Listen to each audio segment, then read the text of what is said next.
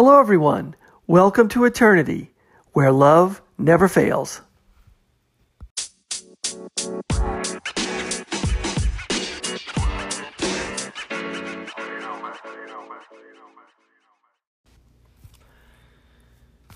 Hello, everyone. Thanks for listening. This is the Eternity Bible Study Podcast, where we walk through the Bible together every weekday, Monday through Friday. We're podcasting from here in the United States and in Zambia with a goal to share our thoughts and encourage one another as we read God's Word together, verse by verse. My co-host in Zambia, Matali, and I are both listening to Through the Bible podcast and then sharing our thoughts and encouragement with you. From America to Africa and everywhere else, God is in control. As always, our attribution goes to Through the Bible with Dr. J. Vernon McGee. So if you've ever wanted to try to read the Bible every day, we hope you can join us. We're regular people just like you, trying to learn more about God and walk in step with His Holy Spirit. So if you have your Bible, feel free to read along, and if not, no problem. We'll put it all together for you. So let's get started. Today, we are looking at Jeremiah chapter 33, and we'll be going down through chapter 36. So today we find Jeremiah still in jail, and he's writing, and he is still walking in faith. He doesn't have all the answers. You know, he's just doing what God's telling him to do, and he finds himself in jail. And he had been, in the previous chapter 33, we find Jeremiah praying for understanding, you know. And he's basically, I'll just recap a little bit of chapter 32. He's basically praying to God, and he says, oh, God, this is chapter 32, verse 17. God had previously instructed Jeremiah to go out and buy some property. And this is when the King Nebuchadnezzar is at the city gates, ready to come in and crush the southern kingdom of Judah. And so he starts off by saying, you know, after I had given the deed of purchase to Barak, the son of Neriah, I prayed to the Lord, saying, Lord God, it is you who has made the heavens and the earth by your great power and your outstretched arm. Nothing is too hard for you. He's saying, look, God, nothing's too hard for you, and you show your steadfast love to thousands, but you repay the guilt of fathers to their children after them. And he's saying, hey, look, you brought the people out of the land of Egypt, down in verse 22. You gave them all this land. You swore to their fathers to give them a land flowing with milk and honey, you know. And now they didn't obey your voice. And he's saying, you made all this disaster come upon them. Okay. And behold, now the siege has come up to the city to take it. Okay. And then he says down in verse 25, yet you, O Lord God, have said to me, go buy buy the field for money and get witnesses, though the city is given into the hands of the Chaldeans. You know, he's saying, look, you've done all these things. Why are you telling me to go out and buy a field? And McGee says, you know, sometimes as we're walking by faith, we don't have all the answers. You know, and is this a bad thing that Jeremiah is sort of questioning God or asking like for guidance? And McGee says no. You know, when we're walking in faith, should we be honest with God? Should we tell God we don't understand? You know, or should we just put on a front? Should we just say, you know what? Everything's okay, when everything's really not okay in our hearts inside. And God knows we don't have all the answers. But God wants us to walk in faith, in trust in Him. Now, this is not like doubting God, and that's not what Jeremiah is doing here. Jeremiah is just trying to understand. And then verse 26, the word of God came to Jeremiah, behold, I am the Lord, the God of all flesh. Is anything too hard for me? And then we drop down, and then in verse 37, he'll say, I'll bring them back to this place. You know, all the people who have been driven out of Jerusalem. He kind of tells them that Jerusalem's going to fall, and people are going to be scattered. And then he says, I'm going to bring them back to this place, and I will make them dwell in safety, and they shall be my people.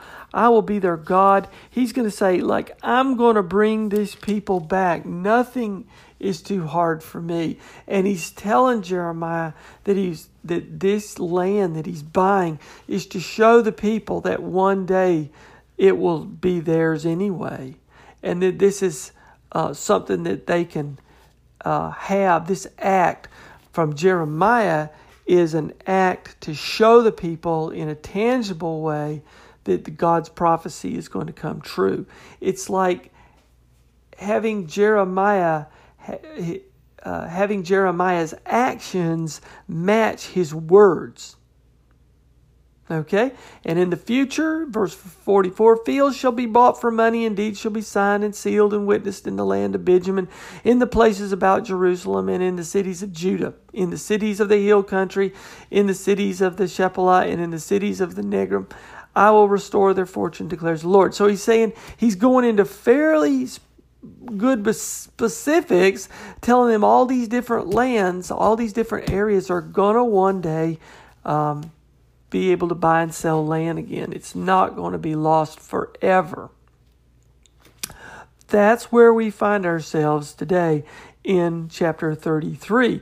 Jeremiah is still in jail. He has called on the Lord. The Lord has answered him. And now we find verse 1. The word of the Lord came to Jeremiah a second time while he was still shut up in the court of the guard. So in other words, he's still in jail. Thus says the Lord who made the earth, the Lord who formed it to establish it. The Lord is his name. Call to me and I will answer you and will tell you great and hidden things that you have not known. This verse, McGee says, is a great verse. And this is sort of another answer to Jeremiah. If you call on my name, I will answer you, and I will tell you great and hidden things that you have not known. Sometimes we don't know the answer. Sometimes that we don't know God's purposes and God's plan. But God says, call on me, and I will answer you. Call on me, and I will give you guidance. Now, it may not sometimes be in the ways that we understand right off the bat, but God can answer us. And sometimes it's only in us looking back that we see God answering us. But God is active in our lives. He knows what we're going through, and He wants us to call on Him. And sometimes when we call on Him, we're calling on Him with the wrong kind of heart, and we don't get answers. You know, these evil people would call out sometimes to God when they were afraid, but they were afraid still in their wickedness. And God just turns His back on that. And then sometimes we, as McGee said before, sometimes when we call out to God and we don't get what we want, sometimes God's telling us no, or not right now. You know, and we take a no as God not answering us. So whether somebody has cancer, whether somebody dies, whether we see a little bitty baby die, and then usually the first thing out of our mouths is, why, Lord, why? And sometimes God's will is, we just can't understand it. And so we have to understand that God hears that. God will answer us fully one day. But right now it might not make sense. But God wants us to call on Him so that He can be involved in our lives for sure. And we have a God who wants us to do that. So as we see Jeremiah sitting in prison, he could easily have a bitter heart. He could easily say, why am I in this mess? I just want to escape from prison and run, But Jeremiah is engaged with God and pours his heart out to God. God answers Jeremiah. Verse 14, behold, the days are coming, declares the Lord, when I will fulfill the promise I made to the house of Israel and the house of Judah. House of Israel is sort of the northern kingdom, and the house of Judah is the southern kingdom. And his promise is that he's going to bring these people back home. In those days and at that time, I will cause a righteous branch to spring up for David. This righteous branch is a reference to Jesus Christ. And he shall execute justice and righteousness in the land. In those days, verse 16, Judah will be saved and Jerusalem will dwell securely. In those days, that's a forward reference to the day of the Lord. And whenever we hear in those days, McGee said that it's likely the second coming of Christ. So it's kind of a double reassurance. A reassurance tangibly that Jerusalem will be reestablished. And that will happen when Persia conquers Babylon, and then you'll have King Cyrus letting the people come home. But in those days, even farther down the road than that, is when Jesus will come back and fully restore Jerusalem. Because even today, Jerusalem's not fully restored. In those days, Judah will be saved and Jerusalem will dwell securely. Even right now, today, Jerusalem's not secure. And this is the name by which it will be called. The Lord is our righteousness. Okay, that's another reference to Jesus Christ. For thus says the Lord, David shall never lack a man to sit on the throne of the house of Israel. Verse 19, the word of the Lord came to Jeremiah. Thus says the Lord, if you break my covenant with the day and my covenant with the night, so that day and night will not come at their appointed time. Then also my covenant with David, my servant, may be broken, so that he shall not have a son to reign on his throne. And my covenant with the Levitical priests and my ministers, as the host of heaven cannot be numbered,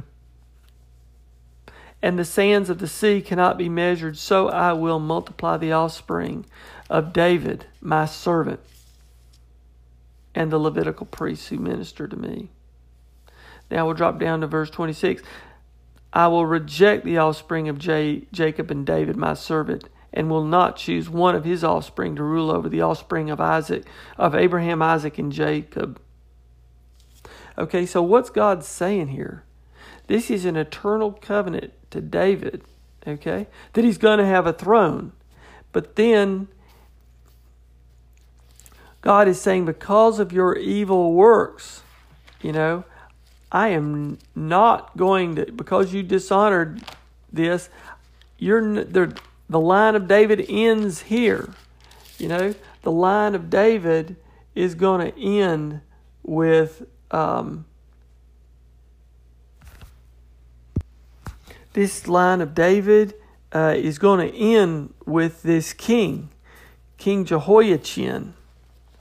Now, Jehoiachin is also known as Konah, also known as Jeconiah. Okay, so God stopped calling him by his regular name. This king was so bad. God gives a prophecy that his line shall end. He'll be childless. No man will succeed him, and nobody from the house of David will ever sit on the throne again. He's going to be cut off. But what happens is in God's plan is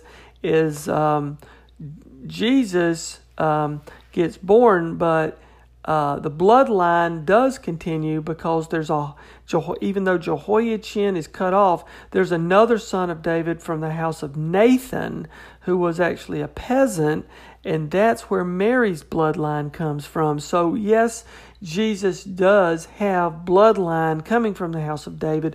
So it does fulfill the prophecy that the king will be from the house of David, but it also fulfills the prophecy that from Jeremiah's time that this Jehoiachin or Konaz, will be childless, and the bloodline from the house of David ends with him.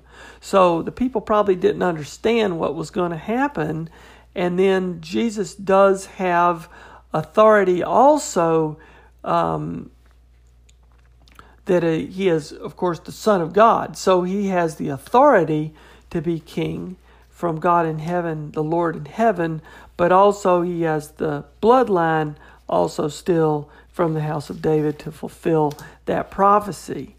So God is answering Jeremiah also in that he's telling him that the covenant with David, is broken, but the covenant of David will be honored. Okay, so God is answering that and saying, nope, you're going to have a king from the house of David, even though I just told you that Jehoiachin will end. His reign will end. So he is telling Jeremiah that he will be consistent. Now, he's not laying it all out, obviously. You're still stuck in jail, but God is reassuring Jeremiah. So sometimes you don't get the exact answer, but you get reassurance from God. Verse 34, Zedekiah to die in Babylon. Now, Zedekiah is sort of this last puppet king that is put in place on the throne. He is after Jehoiachin. He's this last puppet king. The word that came to Jeremiah from the Lord when Nebuchadnezzar, king of Babylon, and all his army and all the kingdoms of the earth under his dominion, and all the people were fighting against Jerusalem and all the cities. Verse 2, Thus says the Lord, the God of Israel, Go and speak to Zedekiah, king of Judah, and say to him, Thus says the Lord, Behold, I am giving this city into the hand of the king of Babylon, and he shall burn it with fire. You shall not escape from his hand, but shall surely be captured and delivered into his hand. You shall see the king of Babylon eye to eye, and speak with him face to face, and you shall go to Babylon. That was probably one scary prophecy right there. Verse 4, You yet hear the word of the Lord, O Zedekiah, king of Judah. Thus says the Lord concerning you. You shall not die by the sword, you shall die in peace. And as spices were burned for your fathers, as the former kings who were burned before you, so people shall burn spices for you and lament for you, saying, Alas, Lord, for I have spoken the word, declares the Lord. So in other words, he's telling him, you're going to get captured, but they're not going to kill you. They're going to take you to Babylon. And all the people here are going to be saying how bad it is for you. Okay? You're going to lose the total respect of the people because they're just going to lament for you because you were the king that got taken captive. Verse 6, Then Jeremiah the prophet spoke all these words to Zedekiah of Judah.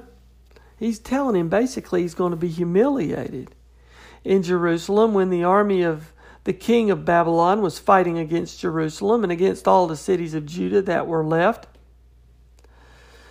Lachish and Hezekiah, for these were the only fortified cities of Judah that remained. The word that came to Jeremiah from the Lord after King Zedekiah had made a covenant with all the people in Jerusalem to make a proclamation of liberty to them. So what did King Zedekiah do? He made this proclamation declaring everybody liberty, to be free. Okay? He set all the slaves free. He set all these people free. And then the Lord speaks through Jeremiah. And he says, verse 16, but you turned around and profaned my name when each of you took back his male and female slaves, whom you had set free according to their desire. And you brought them into subjugation to be your slaves. So in other words, again, even in his humiliation, Zedekiah is taking it upon himself to set people free and then making those people his slaves. Therefore, verse 17, again, he's just a weaselly guy. Verse 17, thus says the Lord, you have not obeyed me by proclaiming liberty, every one to his brother and to his neighbor. Behold, I proclaim you liberty to the sword, to pestilence, and to famine, declares the Lord.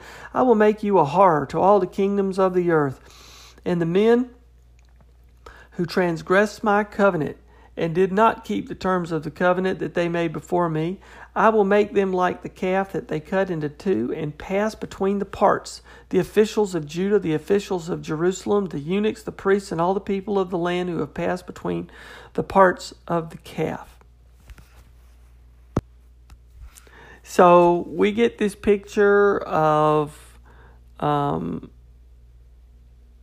God's word, claiming God's word to set people free, and then going against God's word to try to, try to gather more people around him for his own comfort, to make more people slaves around him, just to make himself more powerful. Even when God is making the nation weaker, you get this one king who's still trying to manipulate and rule. Even when God is punishing him, he tries to punish other people or to exert his own authority and power over other people.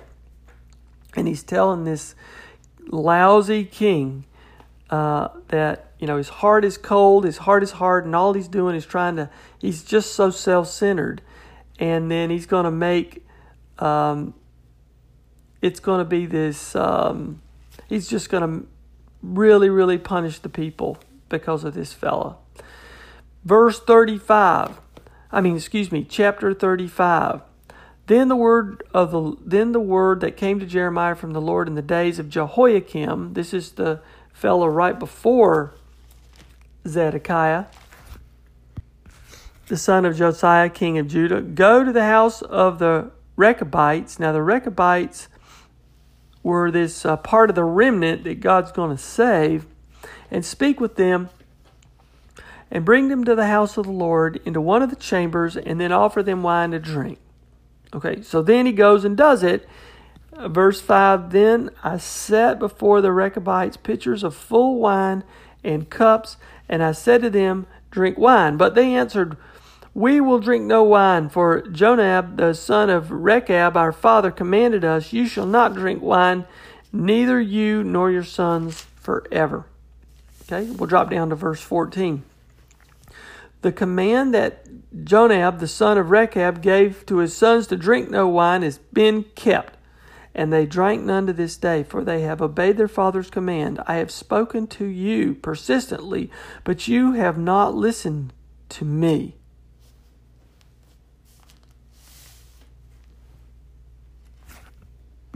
So God is speaking through Jeremiah, and he's telling the people, these sons have kept their father's command not to drink wine, but you have not kept my commands. And I think he's using these guys as sort of another teaching point here, to show people how important it is for the sons to obey their father's command. Verse 16, the sons of Jonab and the son of Rechab have kept the command that their father gave them, but this people has not obeyed me. Okay, so he's saying it again. Now, verse 36, this is an interesting chapter. This is a letter to Jehoiakim that Jeremiah is commanded to write from God. In the 4th year of Jehoiakim, the son of Josiah, king of Judah, this word came to Jeremiah from the Lord. Take a scroll and write all the words that I have spoken to you against Israel and Judah and all the nations from the day I spoke to you, from the days of Josiah until today. So God's telling him a bunch of words to write down. Verse 9, in the 5th year of Jehoiakim, son of Josiah, okay, so this looks like a year later, because it started in the 4th year. Now it's the 5th year. The son of Josiah, king of Judah, in the 9th month, all the people in Jerusalem and all the people who came from the cities of Judah to Jerusalem proclaimed a fast before the Lord. So they're trying to do something to, honor God with. Of course, it's not honoring Him the way God wants to be honored, but they're sort of trying to honor them with great deeds. Verse 10, then in the hearing of all the people, Barak read the words of Jeremiah from the scroll in the house of the Lord in the chamber of Garma, the son of Shaphan. Okay, so he's reading these words. Verse 16, when they heard all the words, they turned to one another in fear. And they said to Barak, we must report all these words to the king. Then they asked Barak, tell us, please, how did you write all these words? Was it at his dictation? Barak answered them, he dictated all these words to me while I wrote them with ink on the scroll. So he's telling them, Jeremiah just dictated all this stuff. He's getting it from God in heaven. Then the officials said to Barak, go and hide, you and Jeremiah, and let no one know where you are. Okay? Because this could mean trouble when we read all this stuff. Verse 22, it was the 9th month, and the king was sitting in the winter house, and there was fire burning in the pot before him. So all seemed well with the king. And as Jerah read 3 or 4 columns, the king would cut them off with a knife and throw them into the fire in the fire pot until the entire scroll was consumed in the fire that was in the fire pot. Verse 24, yet neither the king nor any of his servants who heard all these words was afraid, nor did they tear their garments. So the king heard all this and he didn't care. Verse 27, now after the king had burned the scroll with the words that Barak wrote at Jeremiah's dictation, the word of the Lord came to Jeremiah, take another scroll and write on it all the former words that were in the first scroll, which Jehoiakim, the king of Judah, had burnt. And concerning Jehoiakim, king of Judah, you shall say, thus says the Lord, you have burnt this scroll, saying, why have you written in it that the king of Babylon will certainly come and destroy this land and will cut off from it man and beast? Therefore, thus says the Lord concerning Jehoiakim, king of Judah, he shall have none to sit on the throne of David, and his dead body shall be cast out to the heat by the day and the frost by night. And I will punish him and his offspring and his servants for their iniquity. I will bring upon them the inhabitants of Jerusalem and upon the people of Judah all the disaster that I pronounced against them, but they would not hear.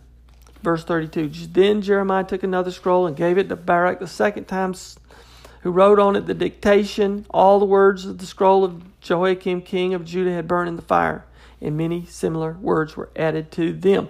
So again, God again proclaims that this king Jehoiakim will be the last person to sit on the throne of David. This is where the throne of David ends. So he said it before, and now this is another glimpse at Jehoiakim's heart and the consequences to this house of David. And of course, Mary will come from a different line. Mary will be a descendant of Nathan, a peasant son of David. So the bloodline will continue, but this is the end of this royal line from the house of David. So, wow, I hope all this was inspiring to you. It's just fascinating study of this book of Jeremiah. So from me to all of you, God bless you. I'll see you next time. We'll take it up again tomorrow. Now I'll turn the rest of the podcast over to my co-host in Zambia, Matali. Matali, I hope you're doing great. I hope you guys had a great weekend in Zambia. So looking forward to hearing what you have to say and your insights on this great book of Jeremiah. God bless you, and I'll see you next time. Hello. So today's teaching is coming from Jeremiah, beginning at chapter 33 all the way to chapter 36, verse 32. So here, Dr. J.V. McGee said we have come to a bright section. So this is a bittersweet time. There was judgment and there was promise from God. So God was judging these people for rejecting him, and he had promised them that, after 70 years, they would return back to the promised land. So it was bittersweet at the time of captivity for the nation Israel. And, Jeremiah is in prison. Nebuchadnezzar is outside the walls of Jerusalem, and he is ready to breach the walls and burn the temple. And the false prophets are saying this can't happen. And Jeremiah has been saying this for years, that it's going to happen, that that the nation Israel, Jerusalem, is going to be destroyed, and the temple of God is also going to be destroyed. So today, for me, my main highlight in this study is the attitude that the princes had towards God, especially Jehoiakim. He rejected the word of God. He regarded, the word of God as, something that he read and just threw into the fire. And, what is our attitude today towards the word of God?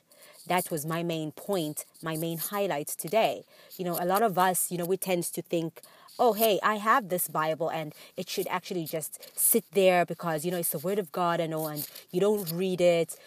We don't put into practice what is in there. We're just ignorant of the word of God, and it just stays there. The Bible is a bestseller, but are people actually reading it? As Dr. J.V. McGee highlighted. And are we treating it like Jehoiakim treated the word of God? So, here, the bright spots began at chapter 30 all the way to chapter 33. This is the bright section because it takes into consideration the facts of life, but also looks down, that tunnel where the light is seen. It looks forward towards a great day. That great day is actually coming for these people. Despite them going into captivity in these dark days, there's like so much harsh judgment, but that bright day is actually coming. So we begin at chapter 33. And God is confirming and reaffirming the covenant he made with David. And, a day is coming when he will restore them to the land and to fellowship with him, with God. So here we begin verse 1 of chapter 33. Moreover, the word of the Lord came to Jeremiah a second time. So the word of the Lord came to Jeremiah a second time when he was in prison, while he was still shut up in the court of the prison, saying, Thus says the Lord who made it, the Lord who formed it to establish it. The Lord is his name. Call to me, and I will answer, and show you great and mighty things which you do not know. So here, when we have those moments of doubt, just like, Jeremiah is actually sitting, like Nebuchadnezzar is, at the walls of Jerusalem. He's about to breach those walls and they're about to be taken into captivity. He's going to destroy the temple. His friend Josiah has died. And, he had a lot of questions to ask God. And, it's like, if we look at our local situation, we have a lot of doubting moments. And, we have moments in which we doubt. And, these are great examples of faith.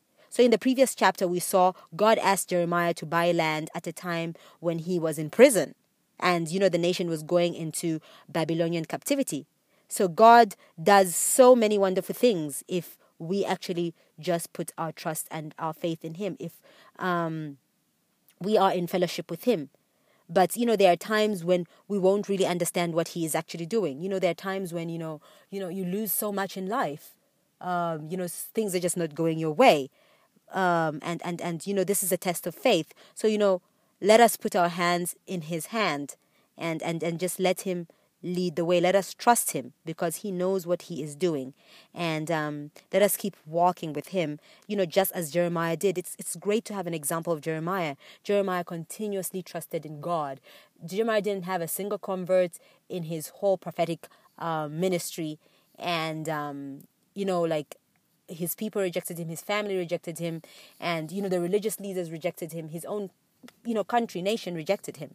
And, but he still, kept on trusting in God. So faith has its doubts, but the day is coming when he will actually explain everything that is going on in everyone's lives, in like yours and my life, because we do face, it's not always it's not always sunshine. As we go through our daily walk here on earth, in like as a child of God, it's not always bright and sunshine, but there's always that blessed hope to look forward to, and God has the answers and He has the explanations for everything. So it's a revelation of a lack of faith, but it's not a revelation of a lack of faith, rather, but a revelation of hypocrisy, when we don't actually have those questions, where we say, oh no, God is taking care of it, but we go behind, closed doors and we complain about it. So God wants us to be honest and, above everything else. Jeremiah was an honest man who went to God and just asked, why is this happening? So the word of the Lord comes onto him who was in prison. And here it says, call on me. We live in a world where God has been ruled out of everything. And God is still moving in this universe today. We can tell by the many judgments that are going on. We tend to wonder because we think we're smart and we have all these explanations as in, oh, hey, why do we have so many, droughts and famine and cyclones and monsoons in different countries? Why is there, like if you look at the nation Israel, why is that land still arid and dry? Because of God's judgment upon this earth. God is still moving in the universe today, even if people may not acknowledge him today, but he is still very much present and he's still very much moving among us. So, we ought to acknowledge him. And, when in doubt, let us not put that, let us not put up that front like, oh, hey, you know what, God is going to take care of it all. We should ask, and it's not wrong to actually doubt and ask, because that's a test of faith. And, if we have that faith in God and we believe, everything is going to be possible, God is going to actually see us through. And, that is actually a revelation of our test of faith. So, skipping down all the way, still in chapter 33, but we're going to verse 14. It reads, behold, the days are coming, says the Lord, that I will perform the good thing which I have promised to the house of Israel and to the house of Judah. So here, God's covenant with David, which we find in 2 Samuel chapter 7. So God made a covenant with David that there would be one to sit on his throne, and that became the theme song for every prophet. Every prophet was talking about it. Hosea was talking about it. Habakkuk was talking about it. Jeremiah is talking about it. And, God promised there was going to be one particular person who was going to actually sit on that throne. So verse 15 goes on to read, in those days Judah will be saved and Jerusalem will dwell safely, and this is the name by which she will be called, the Lord our righteousness. So here, in that day that's coming, that's the day of the Lord. So he hasn't there hasn't been, a righteous branch so far, except for that one. There hasn't been that righteous person. Today, if we look at all our leaders, can we say, our leader is just and righteous? The leaders of the world that we actually find, these great rulers and leaders that we actually see. We haven't had any ruler who, has executed righteousness, like Christ actually executed righteousness. And, verse 16, this is Christ that's being talked about. There is that one particular branch, one particular ruler so far who is going to sit on David's throne. And he's not sitting on the throne. He's not sitting on David's throne right now, because he's up in heaven with God the Father, sitting at his right hand. But that righteous person, the Lord our righteousness, is actually coming. So verse 17 goes on to read, thus says the Lord, David shall never lack a man to sit on the throne of the house of Israel. So here, there's been no man today who can actually claim to David's throne. That one with that particular claim onto David's throne is at God's right hand today, and that's Christ. That's the Lord Jesus Christ, who is the Lord our righteousness. He's right and he's righteous and he's just. So dropping down in scripture, verses 19, reads, "And the word of the Lord came to Jeremiah, saying, Thus says the Lord, if you can break my covenant with the day and my covenant with the night, so that there will be, so that they will not be day and night in their season, then my covenant may also be broken with David, my servant, so that he shall not have a son to reign and his throne on his throne, and with the Levites and the priests my ministers, as the host of heaven cannot be numbered, nor the sand of the sea measured, so will I multiply the descendants of David my servant and the Levites who minister to me." So here, at this time, Zedekiah was on the throne, and he is as corrupt as they come. He is as corrupt as any leader today that we have. And Nebuchadnezzar will put out his eyes and take him into captivity. So this is a subject in the next chapter that we're actually going to see. And, one would think that this would end the line of David, after the reign of Zedekiah. But, there was actually still one in David's line. And that's the Lord Jesus Christ. He was still there in David's line, and God intends to put him on the throne to rule this universe in righteousness and in justice so far. There's no nation today where, the line of rule actually continues. These great nations, first of all, there was Alexander the Great. There's no one in the line of Alexander who's actually reigning. There's no one in the line of Nebuchadnezzar. These are once great nations which actually ruled. But there is one in the line of David, and he is coming to rule this universe in all righteousness and in all justice and fairness.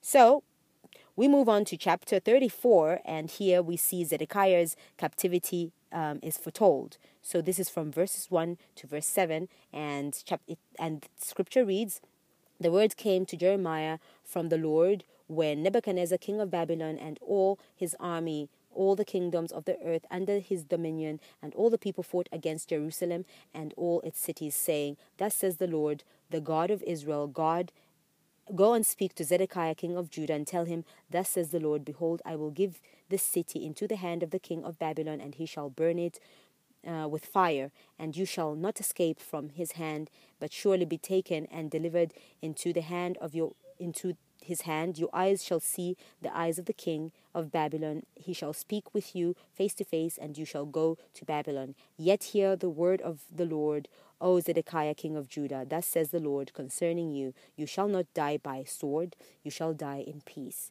As in the ceremonies of your fathers, the former kings who were before you, they shall burn incense for you and lament for you, saying, Alas, Lord, for I have pronounced the word of the Lord. For I have pronounced the word, says the Lord. Then Jeremiah the prophet spoke all these words to Zedekiah king of Judah in Jerusalem. When the king of Babylon's army fought against Jerusalem and all the cities of Judah that were left against Lachish and Azekah, for only these 45 cities remained of the cities of Judah. So here,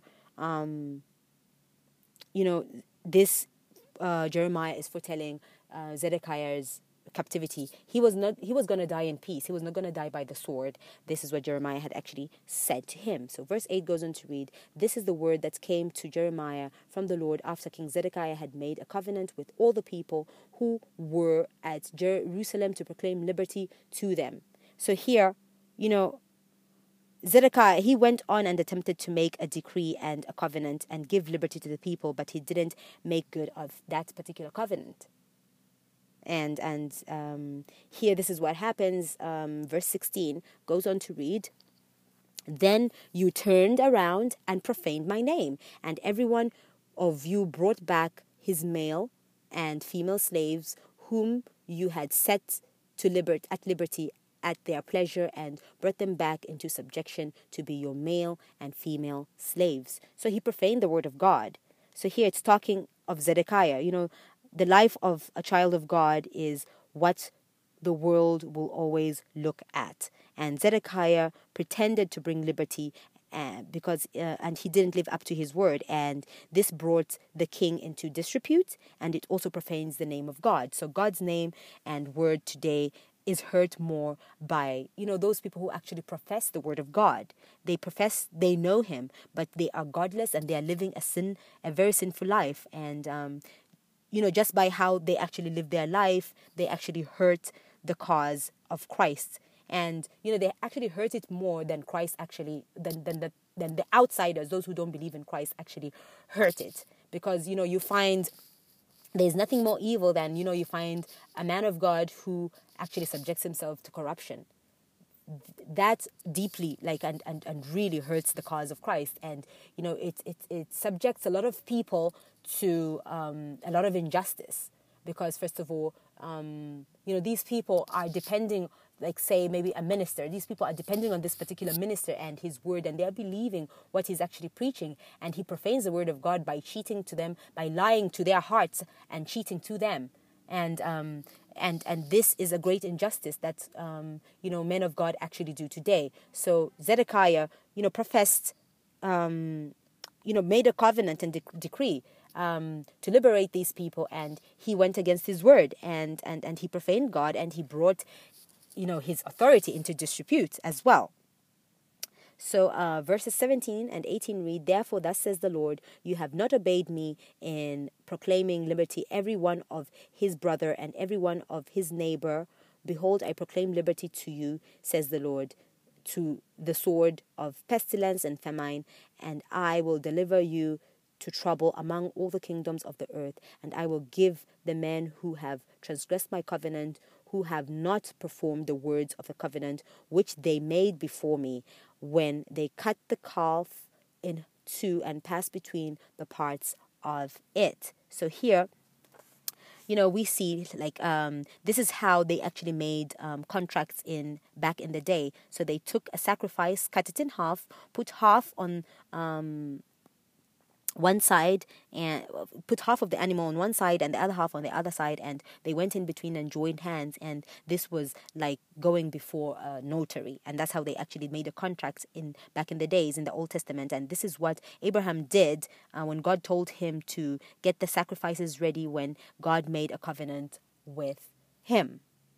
So here Zedekiah made a covenant with the people to liberate the people, and he went against his word.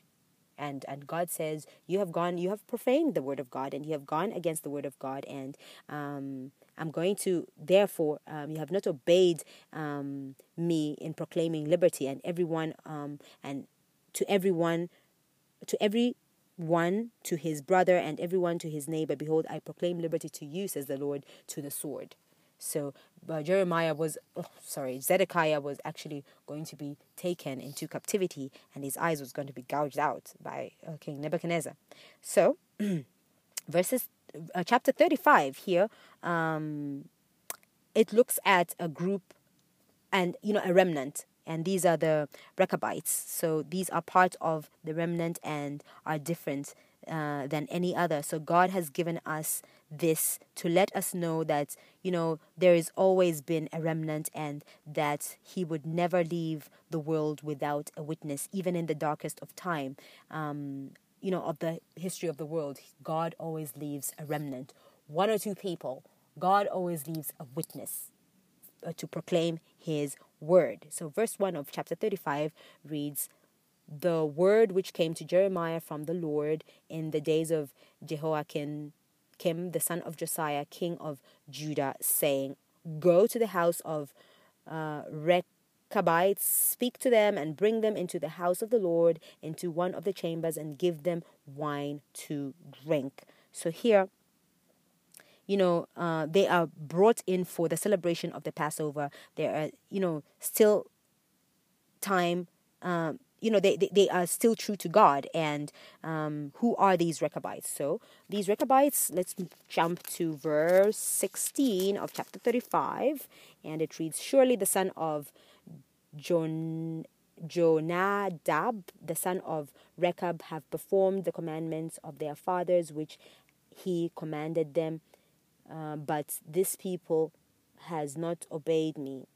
So here, so God made a distinction between the remnant and the nation that they had departed from him. Thus is given it's actually just given to just let us know that God always leaves behind a witness. So here it was a group of people, the Rechabites, they were the God's witnesses, they were the remnant. So, moving on to chapter 36, here we see the attitude of Jehoiakim towards the word of God. So, this is when Jeremiah sends a message to him. And for me, this was my main highlight, my main take in today's teaching, our attitude towards the word of God. So, chapter 36, verse 1 reads, "Now it came to pass in the 4th year of Jehoiakim, the son of Josiah, king of Judah, that this word came to Jeremiah from the Lord, saying, Take a scroll of a book and write on it all the words that I have spoken to you against Israel, against Judah, and against all the nations, from the day I spoke to you, from the days of Josiah, even to this day." So here Jeremiah, he sends Baruch and to actually take the words of the Lord to Jehoiakim. So, verse 18, we drop down to verse 18 of chapter 36, and it reads, "So Baruch answered them, he proclaimed with his mouth all the words to me, and I wrote them with ink in the book." So, here Baruch took the message, and he took it to the king. He took it to King Jehoiakim. And verse 22 goes on to read, "Now the king was sitting in the winter house in the 9th month with a fire burning on the hearth before him. And it happened when Jehudi had read 3 or 4 columns that the king cut it with the scribe's knife and cast it into the fire that was on the hearth until all the scroll was consumed in the fire that was on the hearth." So here, this is what the king actually thought of the word of God. And he didn't care for it, and he just threw it in the fire. And this is our attitude today. We have a Bible in our homes, and, a Bible just sits and collects dust, and we say, oh, hey, that's the book of God. That book of God is, the word of God that we're actually supposed to be reading. That is our book that we're supposed to be reading and growing and learning from. So he didn't accept the word of God, and he didn't care much for it. And the Bible today is not being read. A lot of us today are like Jehoiakim. So we pay no attention to the word of God at all. So, we tend to pay more attention to other things that, have taken up, have taken up our study and our fellowship with God. And those are the things we actually tend to prioritize more. So, verse 24 of chapter 36 goes on to read, "Yet they were not afraid, nor did they tear their garments, the king nor any of the servants who heard all these words." So they just disregarded it, and they're like, you know what? We really don't need this. He didn't really care much for the word of God. Verse 28 goes on to read, "Take yet another scroll." So God wasn't done. So God is a God of second chances. See, he says, "Take yet another scroll and write on it all the former words that were in the first scroll which Jehoiakim, the king of Judah, has burnt." So here, God didn't stop there. He asked Jeremiah to write it over again. So, we move on to verse 30 of chapter 36, which reads, "Therefore, thus says the Lord concerning Jehoiakim, king of Judah, he shall have no one to sit on the throne of David, and his dead body shall be cast out to the heat of the day and the frost of the night. I will punish him, his family, his servants for their iniquity, and I will bring on the inhabitants of Jerusalem and on the men of Judah all the doom that I have pronounced against them, but they did not heed." So this is exactly what happened to him. He has none to sit on his throne. That line was cut off today. He has none to sit on the throne of David. That line of Jehoiakim to sit on the throne of David. So Jesus' line was, Joseph was in this particular line, and Mary was not. So she came from Nathan, another son of David, and from her he got the blood title to the throne, and from Joseph the legal title, but none in the line of Jehoiakim was to sit on the throne. So God cut off that line, and he punished these people because they rejected God and God rejected them. So verse 32 of chapter 36 reads, Then Jeremiah took another scroll and gave to Baruch the scribe, the son of Neriah, who wrote it at the instruction of Jeremiah, all the words of the book which Jehoiakim, king of Judah, had burnt in the fire, and besides there were added to them many similar words. So today, what is our attitude towards the word of God? These people, Jehoiakim rejected God and God rejected him, and that line was cut off to sit on the throne of David. So what attitude do we have towards the word of God? Are we disregarding the word of God like Jehoiakim, or are we actually reading and acknowledging the word of God and having fellowship with God? So yeah, this is today's teaching. Thank you all for listening in. God bless and have a pleasant Monday. Bye-bye.